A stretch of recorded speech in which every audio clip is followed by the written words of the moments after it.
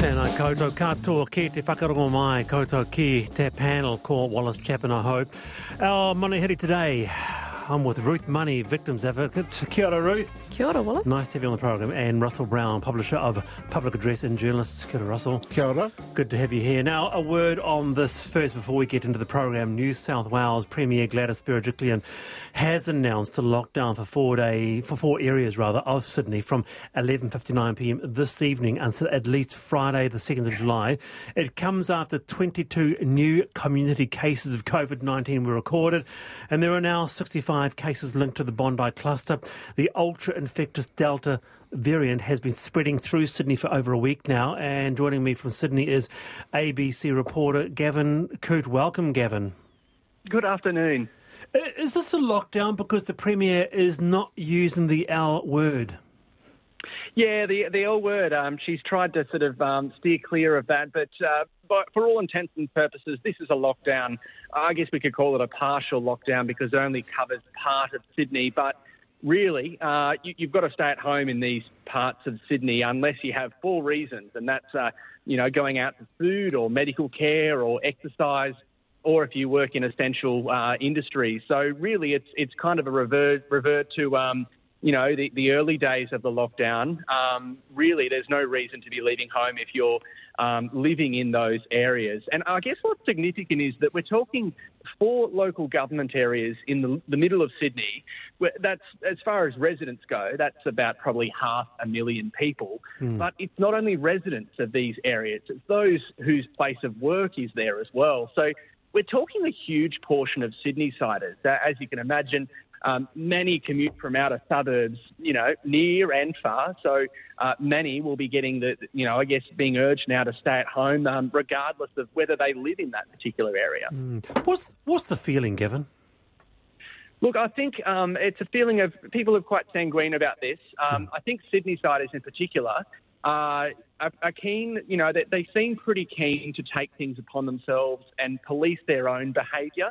We see with outbreaks, particularly in New South Wales, if they know there is that public health threat, they are likely to stay at home a little bit more and only go outside for those essential reasons. So people are meeting in the supermarkets and outside in shopping districts.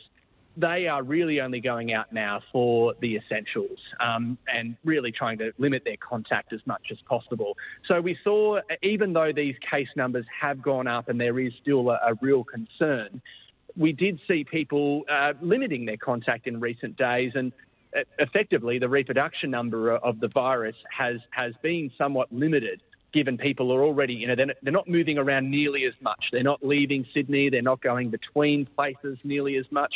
But of course, given this is a partial lockdown now, it appeared they had to take a bit more swift action. Yeah. Now, there seems to be a bit of a confusion with people who have worked in a locked down area like the central city having to lock down at home, but their partners and kids may not be locked down. Has this been clarified at all? No, it still seems a little bit unclear, and I guess what is of major concern, and the New South Wales Premier Gladys Berejiklian spelled this out today, is, as you mentioned, because this is such a contagious strain of the virus, households are really vulnerable at the moment, and Gladys Berejiklian said that we could see 100% infection rates in those close contacts within households. So once you have a positive case, that could spread within the house quite quickly. I guess the hope is that you can isolate, you can really have those people stay at home and isolate for at least a fortnight. But really, once you start talking about locking down, let's say someone's partner who works in the city and comes out into the western or northern suburbs, then are those that maybe live in the house but work more locally. What do they do? And I think for all intents and purposes, they probably can still go out. But that is where you get a bit of a blurry line, and given the contagiousness of this strain, the Delta strain, we're in kind of uncharted territory. Yeah. Hey, Gavin, we've got a panel with us. They might jump in. They might even want a bit of a question. Gavin, Ruth, have you got a question? Yeah, kia ora, Gavin. I was just wondering, so do you think there'll be more comms around, you can't go to school if Dad actually works in the infected area, but your school doesn't?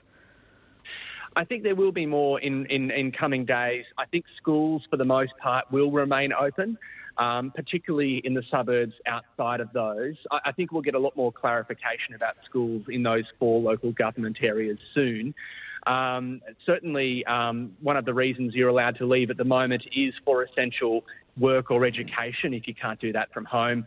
So there may be a move, particularly for workplaces, to move to that work from home that we sort of mastered last year. As for schools, that's going to be a bit of a tricky one. There has been a bit of a confusion around that, and also, if you, let's say, what is the Sydney metro area, and if you have spent a lot of time in some of these areas, can you leave Sydney? I guess the short answer is no, but we've already seen people have left, and even overnight, more than 100 New South Wales residents trying to cross the border north into Queensland and then turned back by police. So really, I guess it's a case of really quickly trying to clarify and clear up messages on it. Gavin, what's the public mood on lockdown? Because I have to say, I think if Auckland had these kinds of case numbers, we would have been in level 3 or maybe even level 4 lockdown days ago. I mean, has there been pressure on the Premier? There has, and we've seen, and you would have seen across the Tasman, Melbourne had that extended period, not only late last year, was one of the strictest lockdowns, but they had another lockdown only in recent weeks where millions of people were in this sort of citywide lockdown. And then in some of the other major Australian cities like Brisbane, Perth, they went into short lockdowns in recent months. Might only be three odd days, and then they'll come back out of it. But New South Wales, which is, I guess, important to keep in mind, the New South Wales government is a Liberal government, where those other states I mentioned, they are Labor governments. New South Wales has prided itself on what it's called a proportionate response to outbreaks. So, they have had a mini lockdown, particularly over the Christmas New Year period in the northern beaches of Sydney, but it hasn't taken that step of a wide major lockdown since the early stages of the pandemic. And this is really coming to the test now. We're in that sort of uncharted territory where the Premier here in New South Wales is saying the Delta strain, she's as scared about this as she has been during the course of the pandemic, but that still doesn't necessitate a citywide lockdown. But of course, in answer to your question, there are those calls for a citywide lockdown. The Australian Medical Association has called today for the whole city to go into lockdown. Meanwhile, business groups are worried about what economic impact this partial lockdown will have. They're saying today that this will, retailers will lose about $750 million in revenue over that week-long period in a very targeted part of Sydney. Well, it's nice to have you on the program, Gavin. Appreciate your time. That is ABC reporter Gavin Coote there. It's just a reminder, isn't it, Ruth, that this pandemic is nowhere near over, and we just don't know yet. There's so much more to know about this Delta variant. Yeah, I mean, that aerosol, that airborne threat is just terrifying. And I happened to be in Wellington last week, and I was horrified at no masks and no scanning. I felt like I'd kind of landed in outer space. Everybody was looking at me, and I was the only one with a mask on in the shuttle. Yeah, is that right? Honestly. Really? Yeah. You keep hearing these stories about, Aucklanders head south and are shocked. Hang on, you're not scanning in? What? I guess it's easy to get complacent about it, but I mean, you look at the US at the moment. Do you know how many people died of COVID last month in the US, which is, is being hailed as a vaccine success story? 18,000. Wow. So it's really not over, and especially with the Delta variant. I think people have forgotten that Australia is now in our bubble. Yeah. We have a big bubble. Yeah, and I'm feeling a bit grumpy about that, frankly. Uh-oh. Well, also this afternoon we talk about hate speech. Hate speech will become a criminal offence. Anyone convicted could face harsher punishment under proposed legislative changes. And the punishment for hate speech could incur a fine of up to $50,000. So that was a big news today as well. Professor Paul Spoonley is with us. And a 75% drop in people receiving drug and alcohol rehabilitation services in our prisons in the last 5 years. Why?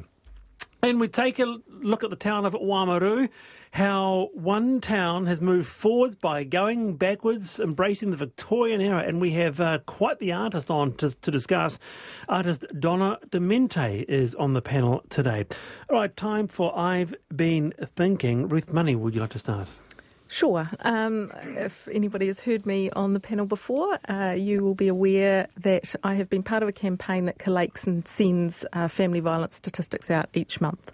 So it goes to a number of media outlets, or all media outlets, as well as most MPs and people that work in the sector. I'm absolutely horrified that again this week I sent out the May statistics and not one media outlet has published it or done anything with it. And not one MP has moved to ensure that their ministries are doing something to actually drive transformational change in this area. And there is no doubt in my mind, and I've banged on about it before, if we had a 1 o'clock update where we were all beholden to the update and the news and the statistics that are our national shame around this. I think you called it on this show another pandemic. Yeah, it is a pandemic. It is absolutely, it's killing more than COVID in our country. And I want to acknowledge the whānau who have been affected in all months, but certainly just in May alone, 1 family violence death, 5,022 reports of concern for tamariki to oranga tamariki, and 82 children have been transferred out of their homes and to live with their grandparents permanently. This month alone. So I want them to know that I see them and I hear them and I mihi to them. We have to do more in this country. Kia ora, Ruth. That's Ruth Money there. All right, I've been thinking Russell Brown. Well, mine's kind of trivial in comparison, but I've been thinking about how much I love K Road. Of course you do. And how much it's home. I went to the launch last night of Kanohi, the K Road photo exhibition. Which is part of the overall festival that's going on at the moment. And I don't know, it was just really nice there. And I loaned them actually some copies of Planet, the magazine that a few of us used to publish out of K Road in the early 90s. Out of K Road? Yeah. Great magazine. You know where the K Road Food Workshop is? Yes. Upstairs of there, 309 K Road. And I met Mere Nagulevu, who was involved with it as well, and was actually able to give her a copy of Issue 5, which is the first one I edited, with these amazing photos of her as a young woman by Greg Simu. And, it's 30 years on. And it got me thinking about, there's all these people that were really young and still finding out who they were, like Mary, who was a young mum and now is kind of like the mother of the whole Auckland club scene. And this goofy kid who stayed there for a while called Cliff Curtis. Wow. Yeah, and it's sort of amazing having seen these people really not knowing what they were about and then seeing them with these really strong personal identities 30 years later. An ode to K Road, Karangahape Road. It's an extraordinary... It's home. Is it home in the new iteration with the fancy bars and the cycleway? I love the cycleway. You do? How good is the food? The food's really good. Yeah, I mean, what it could do with is a bit more old school retail. When we were publishing the magazine, there was an Indian retailer across the road, with stacked high with gram flour and stuff like that, and there were 2 fish shops. I think I worry a little bit about that disappearing. I don't think, the perennial concern is gentrification, but I think there are things that have stopped that happening and will continue to. Do you like it? Do you like it as it is a little bit? I do, but I mean the funny thing about K Road as it is, the K Road we all love, is that was born out of the street being torn up by the motorway junction. Really, and that caused the strong retail sector there to collapse. So do you like it better than Ponsonby Road? Oh yes. Oh yeah. I'm asking. Surprised you with that. I'm just asking. I wish the listeners could see his face. Just asking Russell Brown. Ruth Money, Russell Brown with me this afternoon. Lots to discuss. Friday afternoon right here on the panel.